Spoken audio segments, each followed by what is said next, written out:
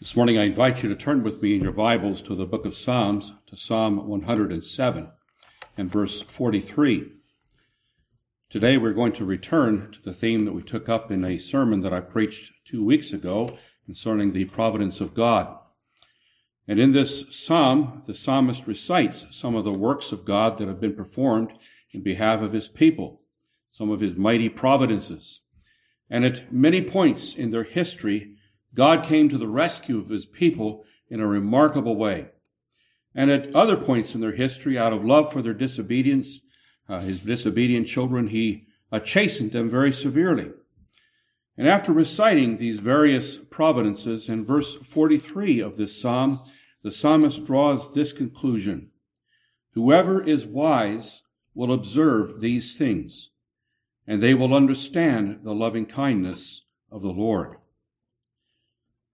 When our family goes back once every 2 years or so to Iowa to visit family out there, we usually stay in the farmhouse of my wife's oldest sister.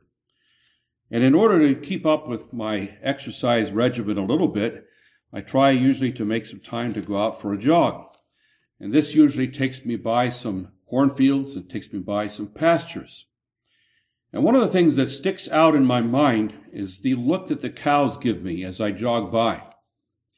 They look at me with the most expressionless blank stare.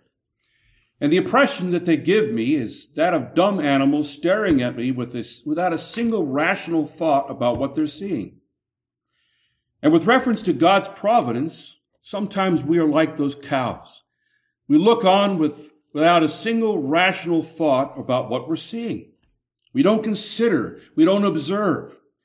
And the psalmist says, whoever is wise will observe these things. And so let us now pray that God will help us to do that very thing as we take this subject up once again this morning. Please unite together with me in prayer. Almighty God, we do bless you, we do praise you that you indeed are the God that controls all the events of our lives. We thank you that you chasten us when we disobey. We thank you that you provide for us. We thank you that in every way you are the one that is in charge of that which takes place in our lives. We bless you that even all the days have been ordained from the beginning. And now, O Father, we do pray that as we consider your providential care, as we think about how you lead us even now through these difficult days that we are in, we pray that your Spirit would now help us to understand these things, enable us to observe, enable us, O Lord, to profit from what we see. Grant us your Spirit, we do pray, to teach us even now out of your holy word. We pray it all in the name of Christ our Savior. Amen.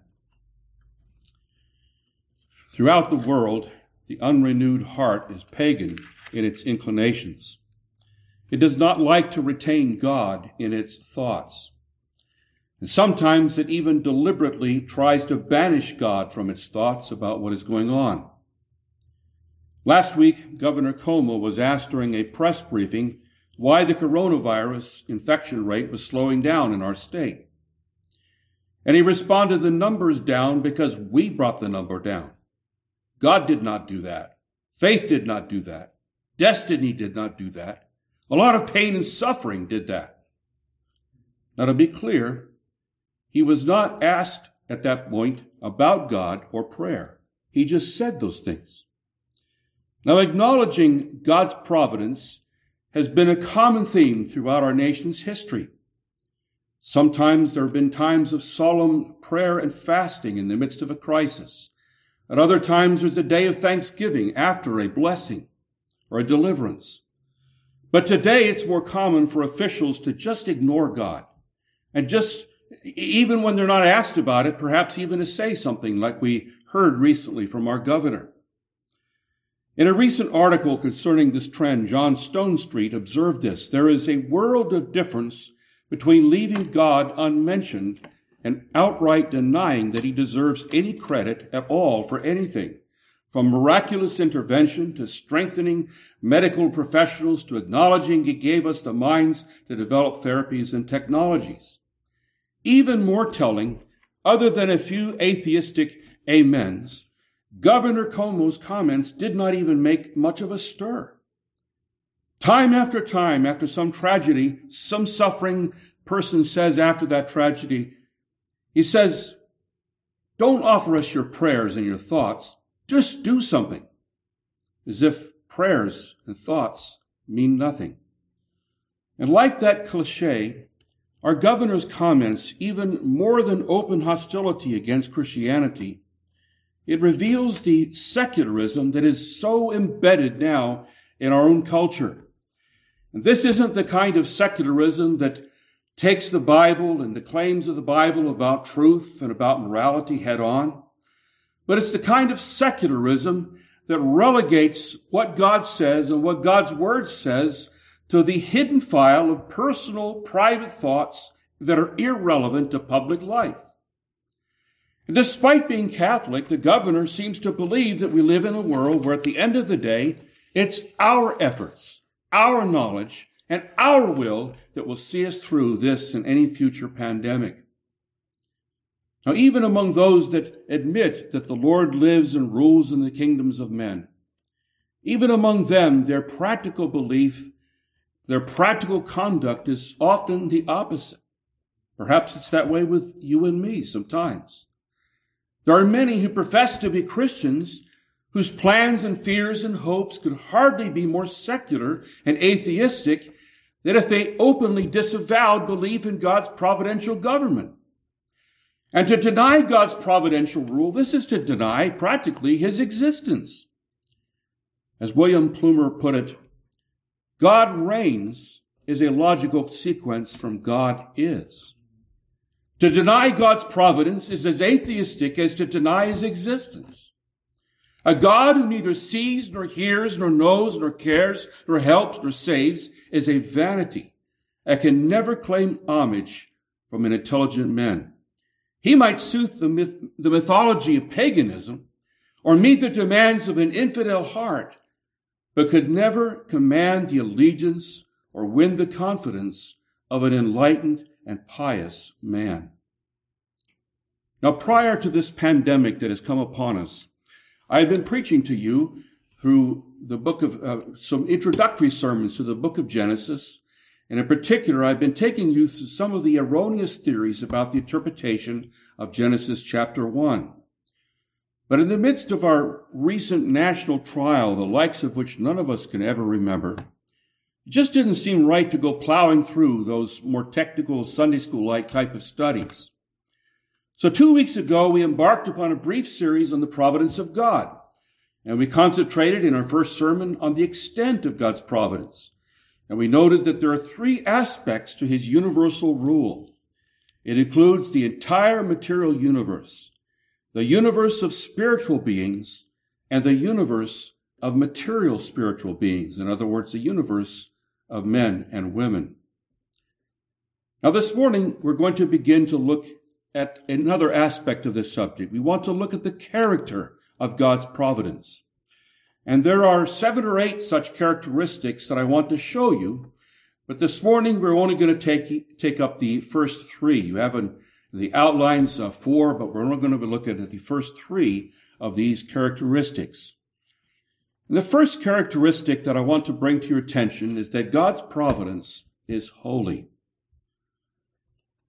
And because God is holy, at all times, his providence is holy. And here I want you to notice with me what we read again in Psalm 145. In verses 3 through 5, we read, "Great is the Lord and greatly to be praised, and his greatness is unsearchable. One generation shall praise your works to another, and shall declare your mighty acts." And then after speaking about how we will meditate, therefore, on the wonder and the glory of God's works and how these works are described from one generation to another, the psalmist later on in the psalm says in verse 17, and this is the verse I want you to especially notice, "The Lord is righteous," or "the Lord is just in all his ways, gracious in all his works." God's providence is holy.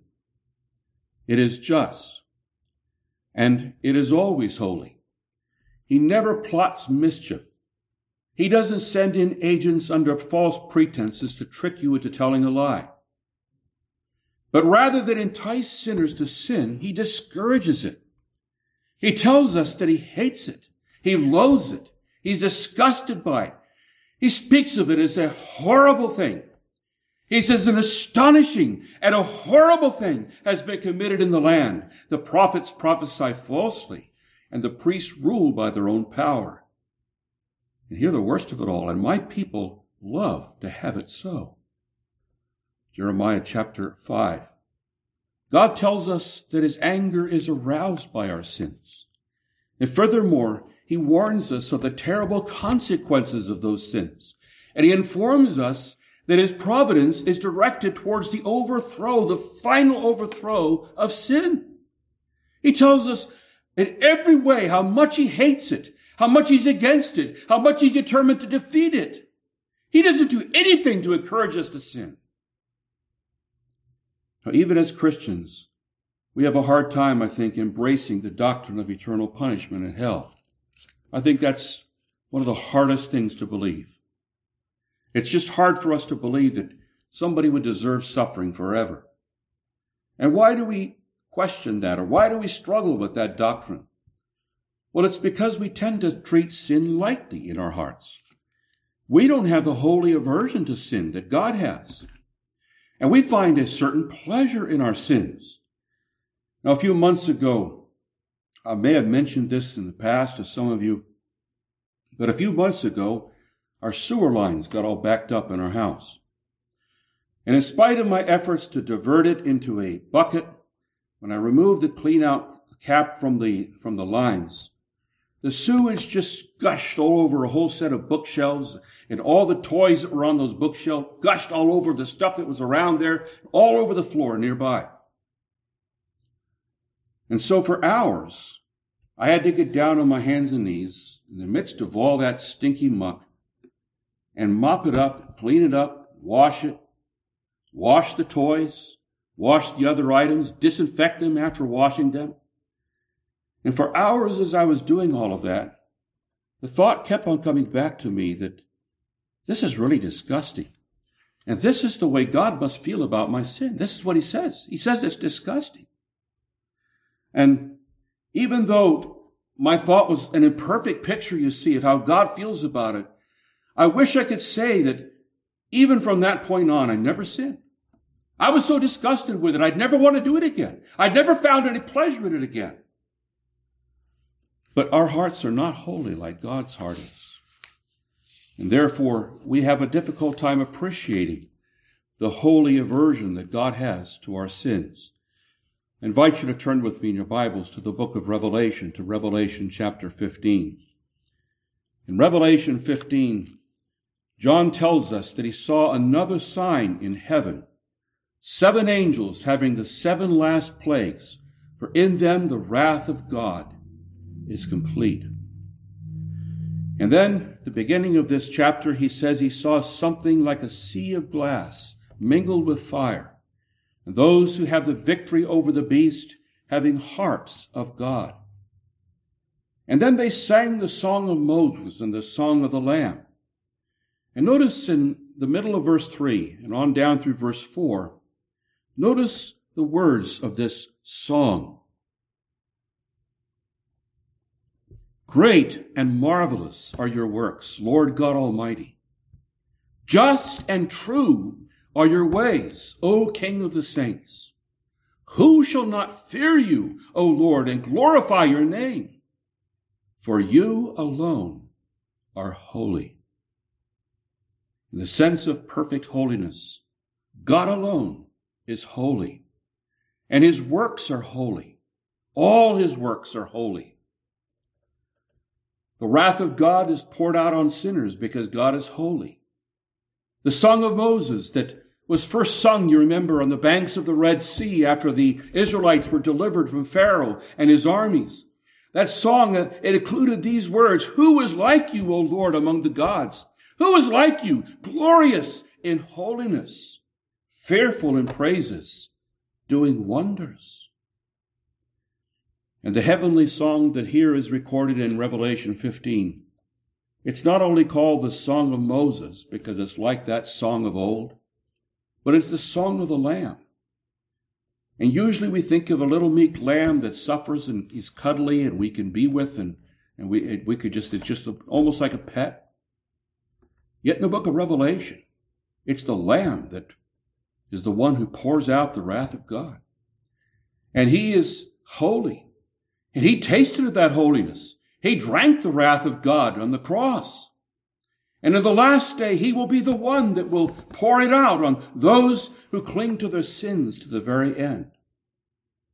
And so this song reminds us, as it describes the providential dealings of God in all the world. That's what the book of Revelation is about. It reminds us that all of God's ways are holy, just, and true, because he is holy. Now, in a mysterious way that we will never fully understand, God's sovereignty even extends to your sins and to my sins. The worst sin ever committed was the crucifixion of the Son of God. And yet Acts 2:23 tells us that Christ was delivered unto death, and here I quote, by the determined purpose and foreknowledge of God. And yet in the very same sentence in which Peter says God determined it, God planned it, in that very same sentence, Peter says to the people that did it, the people that crucified the Lord Jesus, him you have taken by lawless hands, have crucified and put to death.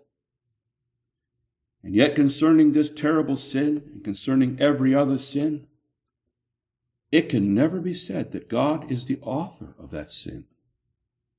He determined it, but he didn't instigate it. Thomas Watson asks, is it a likely thing that God should make a law against sin and then have a hand in breaking his own law?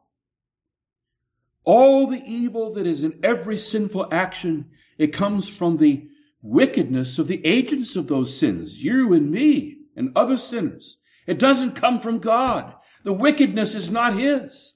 Just as the stench of a manure pile, it doesn't proceed from the heat of the sun that shines upon it. It comes from the putrid matter contained in that dunghill.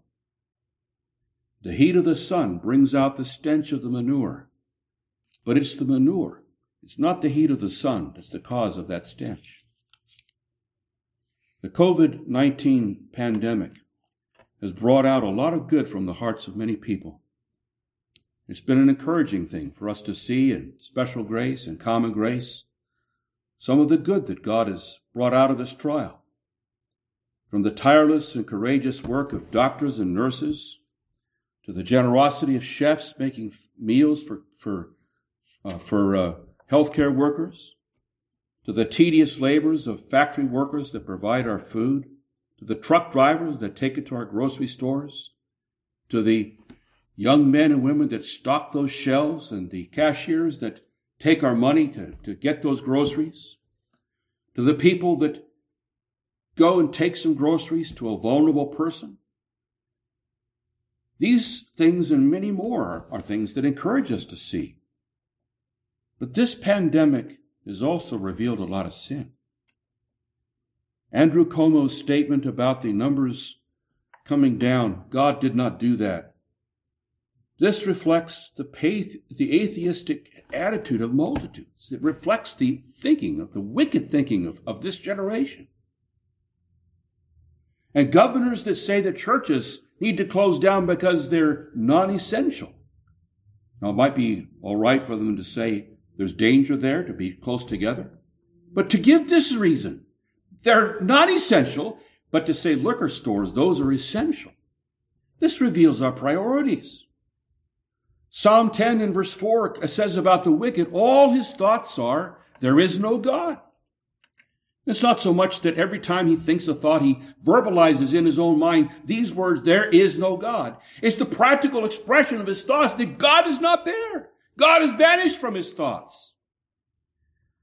Now think about the people that were recently ticketed for attending a drive-in church service while observing social distance guidelines, their cars 6 feet apart, their windows rolled up, and listening to the sermons on the radio.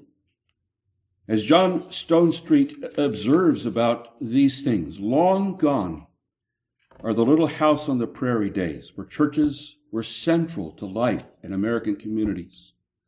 When school, community meetings, festivals, and local governments all happened at the church, where sermons were printed in newspapers and pastors were community leaders. But in our day, church is banished from society. It's not allowed to speak to society. And once God's church is banished and once God's law is rejected, is it any wonder that some of our leaders were pushing for more funds to be killing more babies in the midst of this pandemic? And should we be surprised to see and hear so much hate, whether it be in the presidential briefing rooms or whether it be on Twitter or on our newscasts? Hate pours out all over the place. It's a revelation of what's in the heart of man. And dear ones, let's ever remember that the opening up of the floodgates of this kind of wickedness that we have witnessed in recent days, the opening up of these floodgates, this is not due to the providential pandemic that's come upon us. That's not what created the wickedness. COVID-19 is just a providential ray of light. It's like that sunlight that exposes what's already there. It's already there, this manure, in the hearts of men and women. And in all of God's recent providential dealings, let's learn not to charge God with iniquity, but instead to confess that the iniquity is ours. God is holy. His providence is holy. And we are not. And if we as a nation don't confess our sins, pleading for God's forgiveness and for his deliverance from our sins, we've paid a big price to go through this trial. And yet we haven't learned anything. What an expensive lesson that would be. How tragic to have no lasting benefit from this kind of a lesson. The pundits are all talking about that we need to learn the lesson of making sure we have more masks next time. We need to have more ventilators next time. We need to have more tents to set up next time. We need to be earlier in the social distancing. We need to have more tests. But which of them are talking about we need to learn from this that we need to repent of our sins, the sins that provoke God? God's providence, dear people, is holy, but we don't get the point.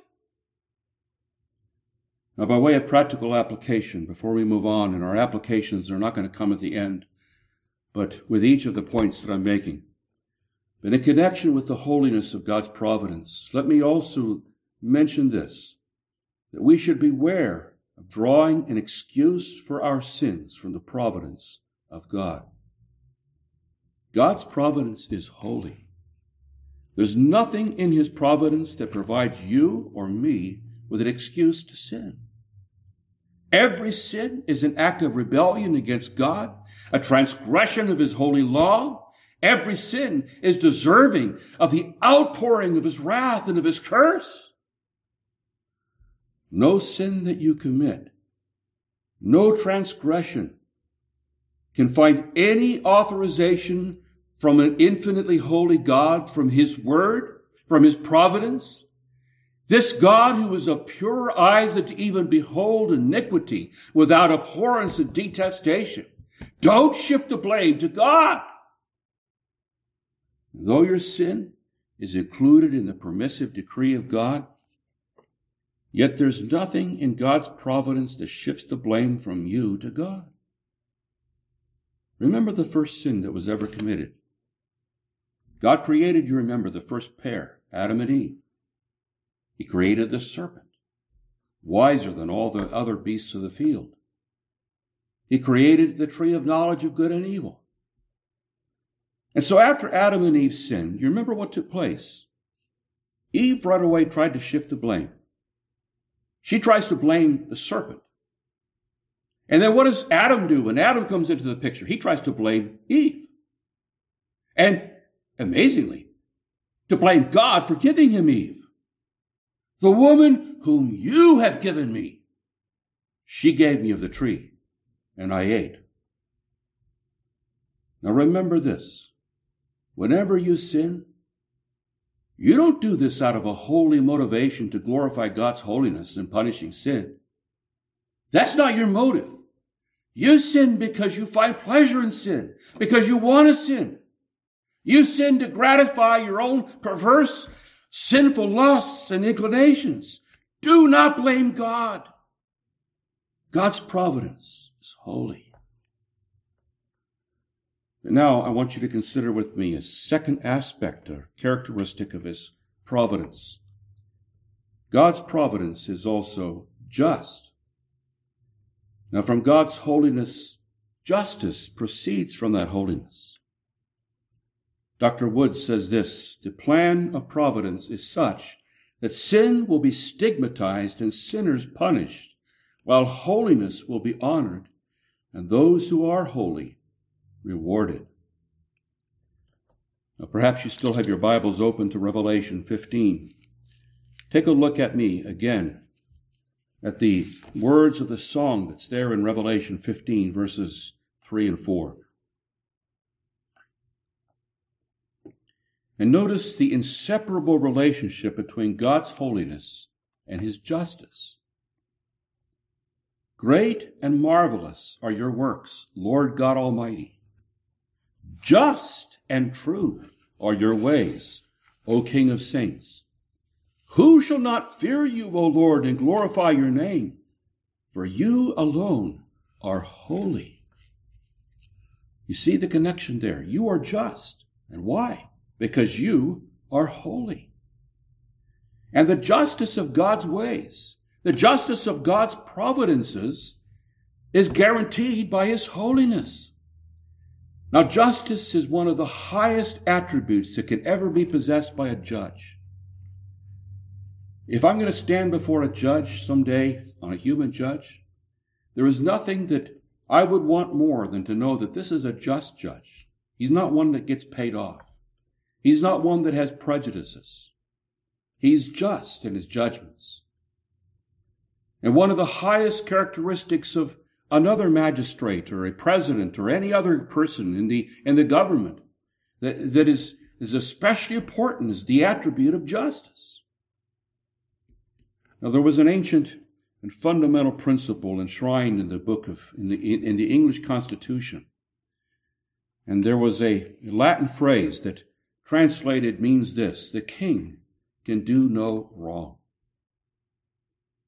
And this principle, which was handed down from Roman times, it essentially means that the sovereign acts in a representative capacity.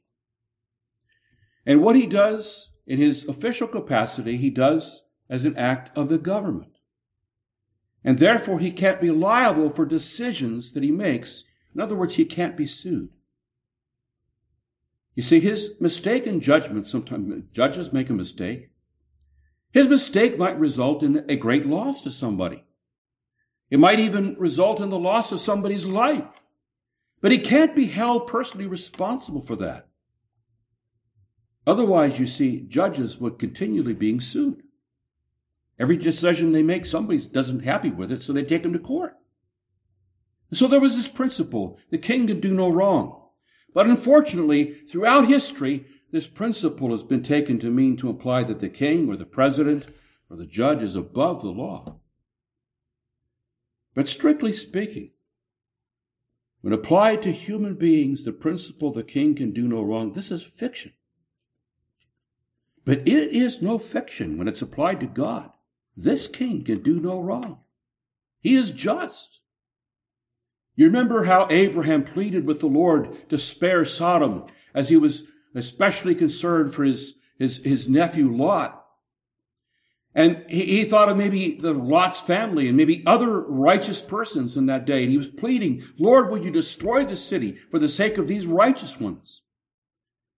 And in the midst of his argument, he fell back on this argument: shall not the judge of all the earth do right? Genesis 18:25. Now, generally speaking, we don't complain that God has been unjust when we've just received what most people will consider to be a blessing. Now, let's say, for instance, you just got a promotion and you therefore have other things that have come into your life as a consequence of that, extra money that's come to you, because that promotion now gives you $10,000 more a year in your salary. And would this make you angry against God? Would your wife hear you say, I can't believe what just happened to me. This is so unjust. Why would I get this promotion? Why would I get all this money? This is so evil. This is so unjust. Do you suppose that's what she would hear you say? I don't think so. When you just got an unusually large end of the year bonus, did you complain of God's injustice? When you just had a healthy baby, did that make you complain? You know where I'm headed. When do we complain? We complain when we think that something is unjust or something is unfair. Something has just happened to us that hurts us. It might be financial hurt. It might be physical hurt or social hurt or hurt from somebody you love. Now, one of the older uses of the word evil is the use of the word not to refer necessarily to sins, but to refer to something that hurts us. Now, think with me for a moment about the various kinds of evil that we experience, viewed from this standpoint, those things that hurt us. First of all, there are evils that are punitive evils, evils that punish us. And such evils are the expression of the retributive justice of God against the ungodly. They are the subjects of judgments because of their sins. So there's punitive evil. And then there are evils that are chastisements. These are not punishments, as they are in the same sense to the ungodly, but they are evils that are inflicted on the people of God for the sake of their instruction and correction and sanctification. And these evils, they proceed from the love of God. They have the ultimate goal, conformity to the Lord Jesus Christ. Revelation 3:19, the Lord says to the lukewarm Laodicean church that smugly thinks that everything is well, he says, as many as I love, I rebuke and chasten. Therefore, repent. Therefore, be zealous and repent. And in Hebrews 12, we read, whom the Lord loves, he chastens, and scourges every son whom he receives. If you endure chastening, God deals with you as with sons. For what son is there whom a father does not chasten? So this kind of evil comes from the love of a father that wants better things for his son, for his daughter. And then there are, in the third place, evils that we might say are evangelistic evils. There are sufferings that are endured by the people of God in connection with furthering the promotion of the gospel to the ends of the earth. You remember how in 2 Corinthians chapter 11, the Apostle Paul gives us an extensive catalog of the sufferings that he endured for the sake of the gospel. But then fourthly, there are evils that come to us as a vindication. And here I have in mind those kind of evils inflicted on the people of God that don't have their primary aim chastening for sin. Instead, the reason for these evils are rooted in God's purpose to vindicate the disinterested integrity and piety of his people. And it is this fourth category that the sufferings of Job find their place. And it's this I want you to think about for a moment. Turn with me to the book of Job, to Job chapter 1. These were evils that were inflicted upon him for the vindication of Job's integrity and for the vindication of the honor of God.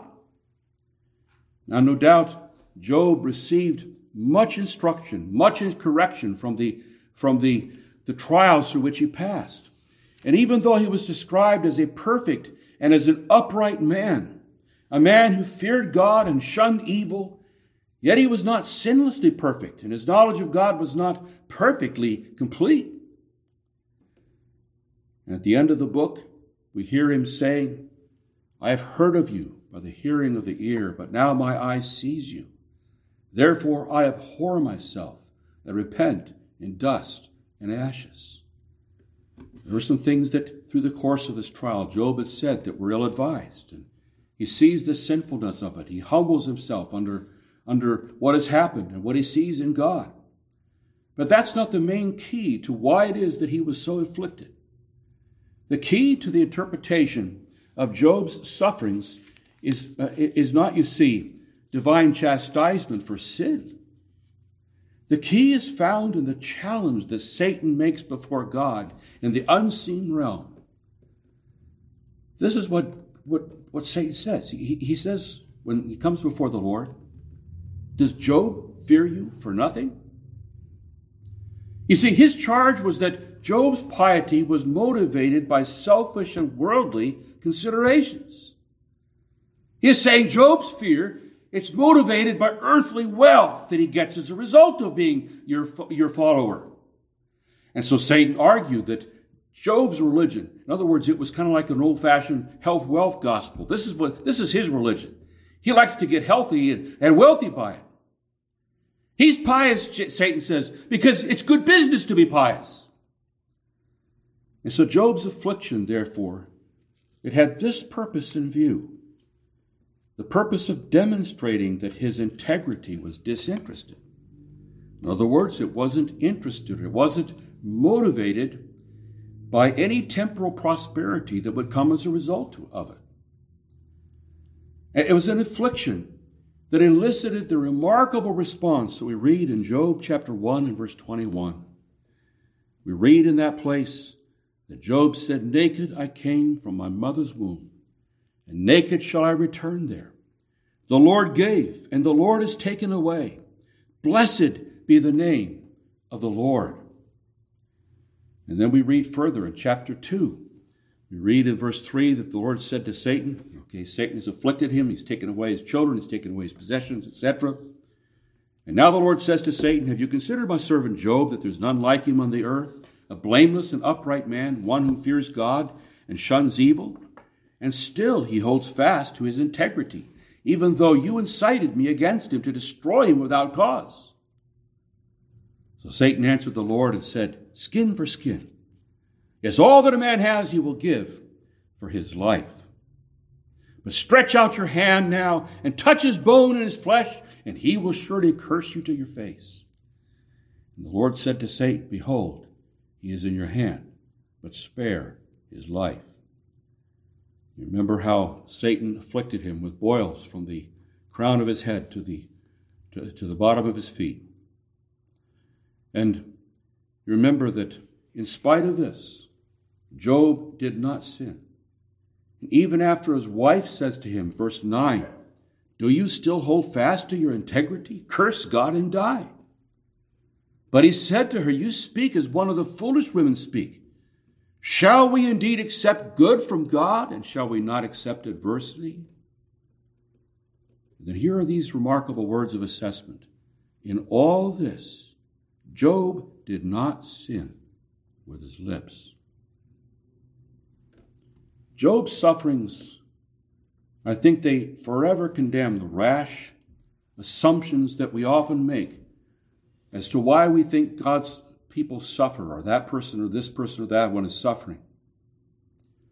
And to assume that that child of God is suffering because of some secret wickedness, as you remember Job's friends, they continue to hint at, this is to fly in the very face of the words that we just read. It's to make a grievous charge that was made by Job's friends again and again. God was proving Job's integrity and his own integrity as God. In his sufferings, they also warn us against making the rash assumption that Job sometimes falls into later on. And the harsher his friends got in their accusations, the more vigorous he got in defending his own integrity. And in one sense, it's a blessing to have an integrity in the midst of a trial. And it was something that Job could plead, but he went too far in defending that integrity. So later on in the book, we find him so defending that integrity that he begins to accuse God. He begins to speak as if God's being unfair, as if God is unjust in what he's doing to him. And when we find ourselves going through deep waters, it's not uncommon for God's children to begin questioning God's justice. Why is this happening to me? The subtle subtext, I don't deserve this. And so therefore, dear ones, let us beware of murmuring and fretting under the dispensations of God's providence. Remember, it's impossible for the judge of all the earth to do wrong. Let us learn to cultivate the disposition Job manifested when he said, the Lord gave, and the Lord has taken away. Blessed be the name of the Lord. Let's beware of falling into the sin of murmuring and complaining that so characterized the Israelites whenever things were not going well for them, or at least not as well as they would like. You remember how their food starts running out, and they say to Moses and Aaron, oh, that we had died by the hand of the Lord in the land of Egypt, when we sat by the pots of meat, and when we ate bread to the full. For you have brought us out into this wilderness to kill this whole assembly with hunger. Remember how later on they're thirsty. And again, they accuse Moses of bringing them out of Egypt in order to kill them. And time after time, they do the same thing. They complain, they complain, they complain. And I won't go through the whole record of their complaining. It's a pretty awful story. And throughout this sad account, their complaints are usually directed at the Lord's instruments, against Moses and against Aaron. But the Lord makes it plain that when they complain against his instruments, the instruments of his providence, by the way, they're complaining against the Lord. He says to Moses on one occasion, their complaint is not against you, it's against me. And whenever we do the same thing, the bottom of our complaints is the assumption that we are not being treated fairly.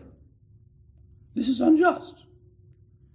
And our complaints, you see, they amount to an accusation against the justice of God. So let us settle it in our hearts that even when we don't know why we are going through such a hard time, let us settle it in our hearts that God is just in whatever has taken place. We may not understand how it's so, but it is so. Our affliction might be like Job's affliction, a means of vindicating the integrity of our commitment to the Lord. It might be a means of proof that we're not believers just because of what we might get out of it. That we hope that maybe if we put some money in the plate, that God's going to give us wealth. Or they might be for the purpose of chastening sometimes, either for our personal sins or as an expression of God's divine chastening on a whole church or a whole nation for its sins. Or they might come in connection with making us more effective in the spread of the gospel, as it was with Paul, a thorn in the flesh to make him humble. But whatever the case, let us settle it in our hearts. We may not know the whole reason of it all, but this thing should be settled in our hearts. God is just in all his ways. And to help you think about this, let me just mention briefly 3 considerations that you ought to keep in mind. Very briefly, first of all, remember at such a time when you're tempted to complain that if you were to get what you really deserve, hell and eternal damnation would be what you get. And then remember, secondly, that in spite of the fact that you deserve to go to hell, in spite of the fact that you have no right to demand this or that from God, yet you have been blessed with many mercies. It isn't just all difficulty that God has given you. And whatever affliction you're enduring, whatever inconvenience this shutdown is meant for you, there are many blessings that still call for thanksgiving, even in the midst of these trials. It's exceedingly provoking, you see, to God when instead of thanking God for many blessings, we complain. Yes, the president should have done this or that. Yes, the governor shouldn't have done such and such. Yes, some of these restrictions are too heavy. They don't make a lot of sense. Yes, there's a reason why some people in New York maybe should still be shut down, but us up here in upstate, oh yeah, why do we have to go through this still? The common thread of all these complaints is that they're directed at the leaders that God has put over us. Remember, it's not just pastors, but civil authorities that God has put over us. We're to honor the king. And so let's remember that when we complain against these ones, we are complaining against God. And let's remember that whatever financial hardship that we might be suffering through this time, it is nothing compared to the way in which God has loaded us with blessing above blessing. And then one more thing to remember. Remember that if God gave you everything you wanted, it has the potential of destroying you rather than blessing you in the end.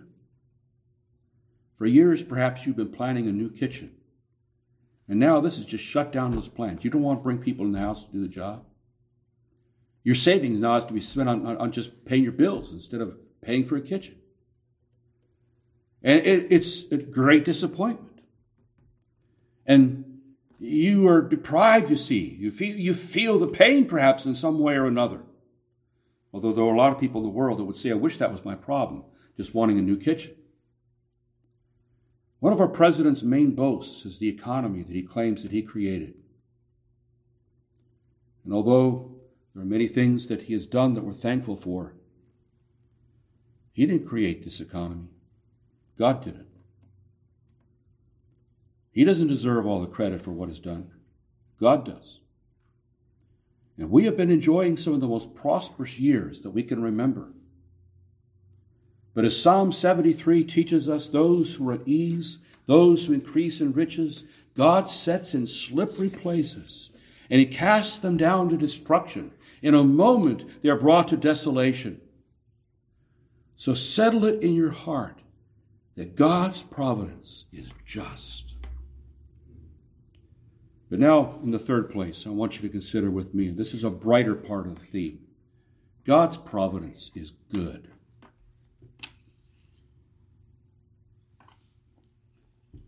And here I want you to turn with me to Psalm 145. And as we read earlier in this psalm, in verses 4 and 5, the psalmist speaks of the way in which one generation praises God's works to another. He speaks of his own determination to meditate on God's wondrous works. It's a psalm. The whole psalm is really about God's providential dealings. And a few minutes ago, we noted what verse 17 says about the righteousness and justice of God's providential works. But this psalm says even more. It's even more emphatic about the goodness of God's providence. Notice what we read in Psalm 145 and verse 7. As they recite from one generation to another the works of the Lord, what do they recite? Verse 7. They shall utter the memory of your great goodness and shall sing of your righteousness. Verse 9, the Lord is good to all, and his tender mercies are over all his works. Verse 14, the Lord upholds all who fall and raises up all who are bowed down. The eyes of all look expectantly to you, and you give them their food in due season. You open your hand and satisfy the desire of every living thing.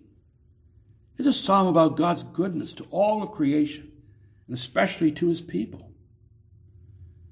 And when we consider the tender care with which God provides for all of his creatures, and especially those creatures made in the image of God, we are constrained to ask when we think about that goodness to undeserving sinners, to creatures made in his image that defied his word.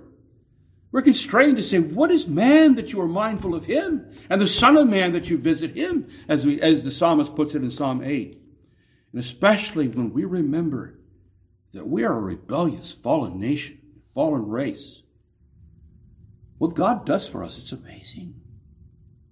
Why did you deserve to be born here in America, rather than in some hovel there in Calcutta, in the slums?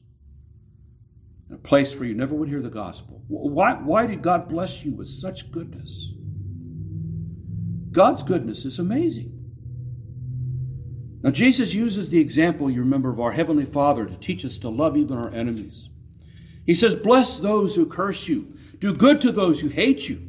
And he says that this is the reason, that you may be sons of your Father in heaven. For he makes his sun rise on the evil and the good, and sends rain on the just and on the unjust. And so we read in Matthew 5. And in the same Sermon on the Mount, in order to convince his disciples that it's foolish to worry over what they're going to eat or what they're going to drink or what they're going to wear, Jesus reminds them that their heavenly Father feeds the birds. And they don't sow, they don't plant seeds, they don't reap, they don't store up what they've gotten in barns. And then after speaking about how the birds are fed in spite of all their lack of planting, Jesus then asks his disciples, are you not of more value than they? And then he gives the same basic lesson in Matthew chapter 10. He seeks to convince them not to be afraid of those that are persecuting them or will persecute them, even those that threaten to put them to death. And he says, are not 2 sparrows sold for a copper coin? And not one of them falls to the ground apart from your Father's will. But the very hairs of your head are all numbered. Do not fear, therefore, for you are of more value than many sparrows. Matthew 10, verses 29 and 30. God's goodness, God's loving care, it extends to the details of our lives. It extends to the hairs of our head, to the food that we eat. Now, after you wash your face and you brush or you comb your hair, you wipe the splatter off the sink, and you wipe also the hairs that fell upon the sink as you combed your hair, you brushed it. You don't think anything of it when you have to mop up 2 hairs. You don't say, well, 2 hairs, that must be, 2 every day, that must be over 700 in a year. And I'm going to lose almost 1,000 hairs this year. And I don't know if I'm going to get any of those hairs back. And what's going to happen to me? You don't go through all that you distress. You don't think anything of it. You just wipe those hairs off and you throw it in the trash. And yet God numbers those hairs. He noticed those 2 hairs. He remembers every sparrow. And do you not think that he's able to protect you from the coronavirus? Do you not think that as long as he wants you here upon earth, that he's able to provide another job if this pandemic has left you unemployed? He's able to care for you just as much now as he was last year. And as we look back over our lives, we will marvel over the way that this or that seemingly insignificant event was a pivotal moment in our life and the Father's care for us. You remember how later on Joseph could look back and he could see the picture more clearly. He could see those trivial moments that he maybe thought were awful at the time. How his brothers were jealous over that many-colored coat coat that his father had given him. And then about how those Midianites were just coming by just at the moment that he was down in the pit. And then how they bought him and how they sold him to Potiphar. And then how what would happen in Potiphar's house would get him in jail. And then about the dreams that he would interpret while he's in jail. And all of these things he might have thought, well, these are just little things along the way, and I don't know what's happening here in my life. It didn't seem to make any sense. And yet when it's all over, he could see the intricate tapestry God was weaving. How every part was an intricate part of God's plan. Now Moses, he could look back. What a strange idea came into his mother's mind to take a little basket and make it waterproof and stick it among the bulrushes. And somehow that's supposed to protect a little baby? I don't think that most of us would have thought of that solution. And yet, just after she does this, lo and behold, Pharaoh's daughter happens to come. And it's not to any spot along the Nile River, but to that particular spot. And she hears that at that moment, a little cry from that little basket. And through that, God raised up a man who was trained in Pharaoh's court and who would be especially equipped to lead his people. And you remember how in Esther's day, the seemingly insignificant fact of the king's insomnia one night, and how to put him to sleep he had tried to have some people read some boring stuff to him, the chronicles of the events of the king, and how the deliverance of God's people hinged on that little event.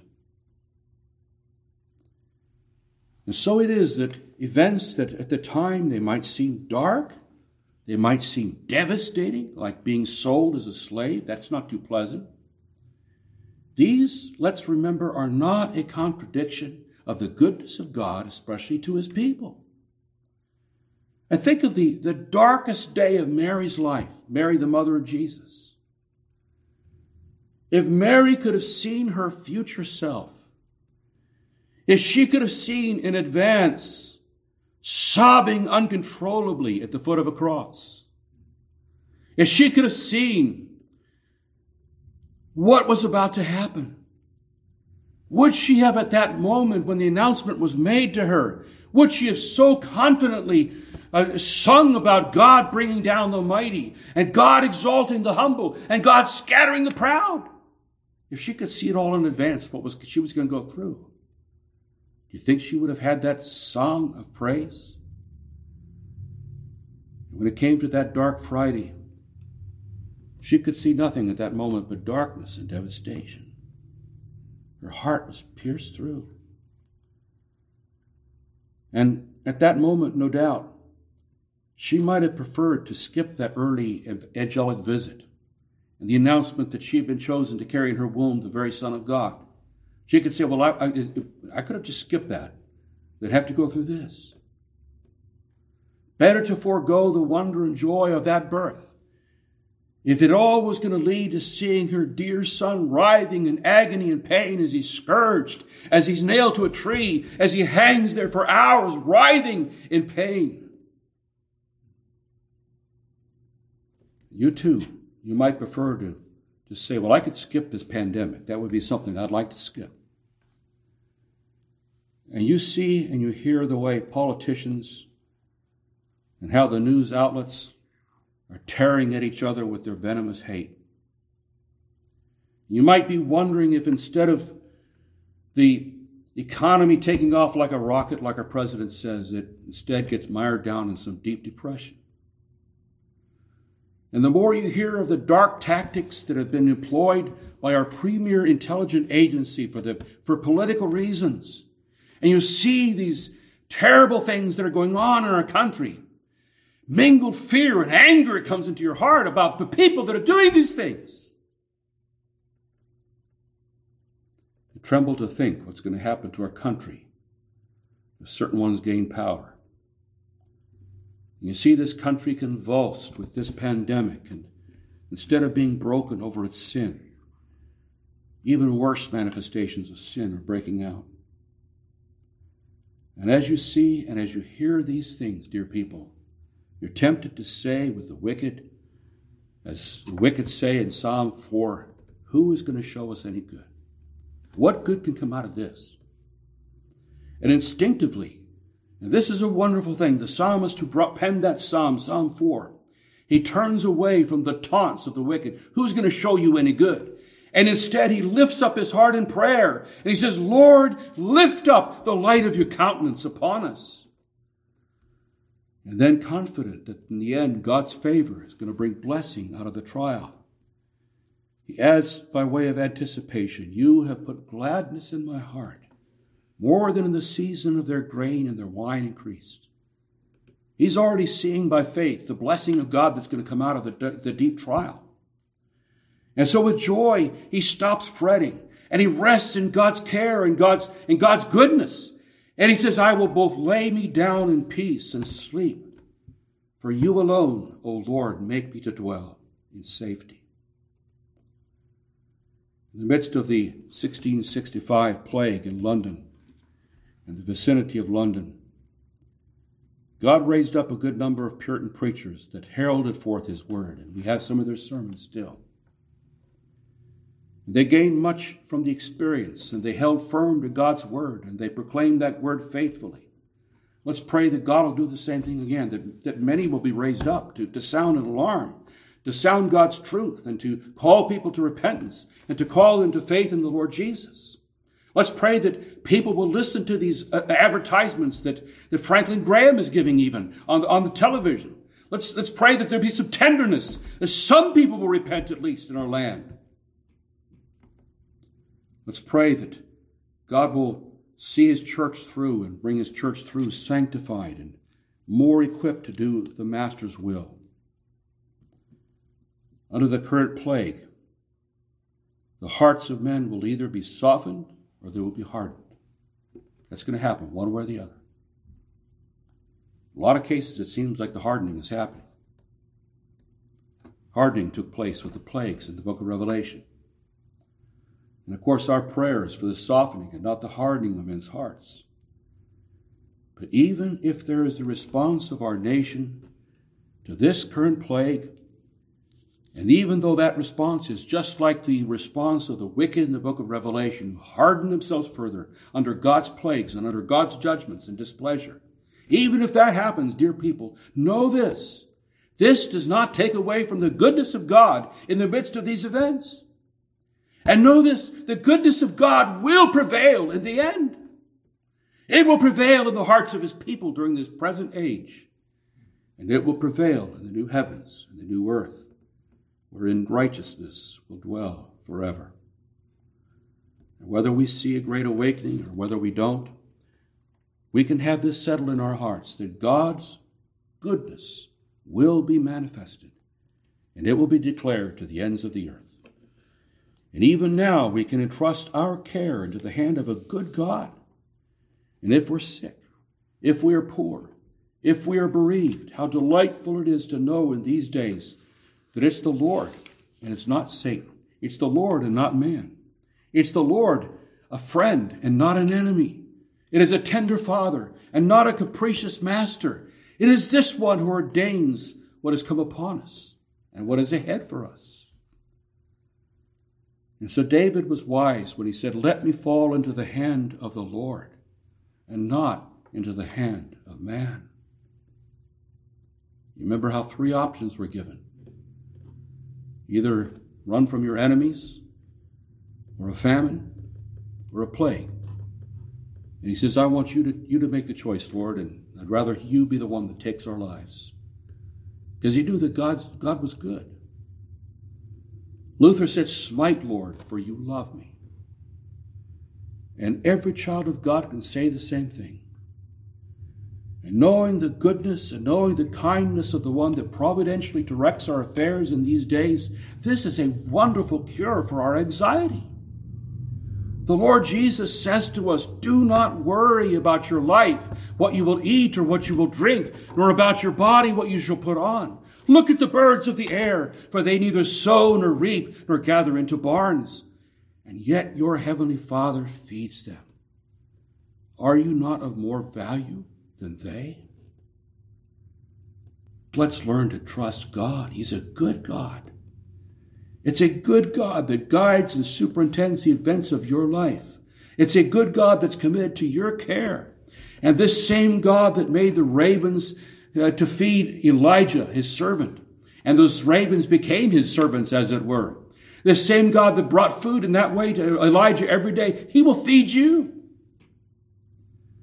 As long as he has work for you to do still on earth, he will also protect you from the invisible pestilence that silently is making its way from person to person throughout the land. When it was John Bunyan's turn to stand sentinel at the siege of Nottingham back in the 1600s, as he was going forth to take his turn as a sentinel, another man offered to take his place. That man, that night, was shot and killed. And Bunyan was spared. And we wouldn't have Bunyan's Pilgrim's Progress if it hadn't been for that providential arrangement of that man to offer that night to take Bunyan's place. The Lord wanted him to write that immortal book, Pilgrim's Progress. And so he providentially arranged for his safety. And this God will keep you safe as long as he wants you here. His unceasing care for us This should take away our anxiety. And also, by way of concluding application, let me say it should teach us to be thankful. Psalm 107 is a recitation of the many and varied trials from which the Lord delivers his people. There's a stanza about being delivered from hunger and thirst, a stanza about being delivered from prison chains, another from deadly sickness, and another from the stormy sea. And after each stanza, there is a repeated refrain. Oh, that men would give thanks to the Lord for his goodness and for his wonderful works to the children of men. It's this attribute of God's goodness in the midst of their trials. This is fuel for their thanks. It's God's providence that sews our clothes. It's God's providence that prepares a table for us in the wilderness. We are fed every day from the food pantry of God's providence. And if we're spared from the ravages of COVID-19, it's not as the governor put it, we did it. That's not why. But rather, contrary, you see, to this arrogant declaration, it's God that did it. God spared us. God's goodness kept us alive. Give God thanks if that takes place with you and your family members. And consider the work of God in your behalf. Don't just think about the trials. Think about all the blessings as well. Don't be like those cows that I talked about at the beginning of this sermon that just give us a blank stare, that doesn't observe God's providence and doesn't think about God's providence. But join the psalmist in saying, bless the Lord, O my soul, and forget not all his benefits. And later on, after this trial is over, don't forget what God did. Don't be like the ungrateful Israelites, whom the psalmist said of them, they soon forgot his works. Psalm 106. All around us are people that are complaining about this or that, about the president or about the governor or what they did or didn't do. And dear ones, let's be careful with our mouths in these days. It's not wrong for us to discuss the rightness or wrongness of certain things, but we shouldn't have the complaining attitude that complains about the leaders God has given us, full of murmuring and discontent like the Israelites. Our mouths instead should be filled with thanksgiving. Even during this trial, dear people, let us count our many blessings. Let us name them one by one. And it will surprise us what the Lord has done. Let's pray. Father, we thank you. We bless you for your goodness to undeserving people. You have been good to us as individuals. You've been good to us as a church. You've been good to us as a nation. And yet we have returned for your goodness, sin and rebellion. Teach us, O Lord, in these days to treasure your goodness in spite of our wickedness. And teach us not to trifle with you and your purposes, your providences. Help us to learn, O Lord, looking back upon what has happened, and even now to learn while we're going through these times, that in your providence, all that you do is holy and just and good. And all of it will someday redound unto your glory. All of it will be fuel for eternal praise. Help us, O Lord, to look forward to that day. Help us, O Lord, to live as those that know these things and consider these things and observe these things. Enable us, O Lord, to be those that give you thanks and give you praise in the midst of the trials that you bring upon us. Forgive us, O Lord, for those times when we have not done this, and enable us more and more to be like your own blessed and dear Son, the Lord Jesus Christ, from whose lips never such a complaint ever came. A Son that always viewed you as being just and holy and good in all of your dealings. Make us like our Savior, the Lord Jesus Christ. And work in the hearts of those that are lost and dead in their sins, we do pray, even through these trials. They're bringing us to see their need to have a right relationship with you, the holy and just and good God that you are. We pray these things in the precious name of Christ our Savior. Amen.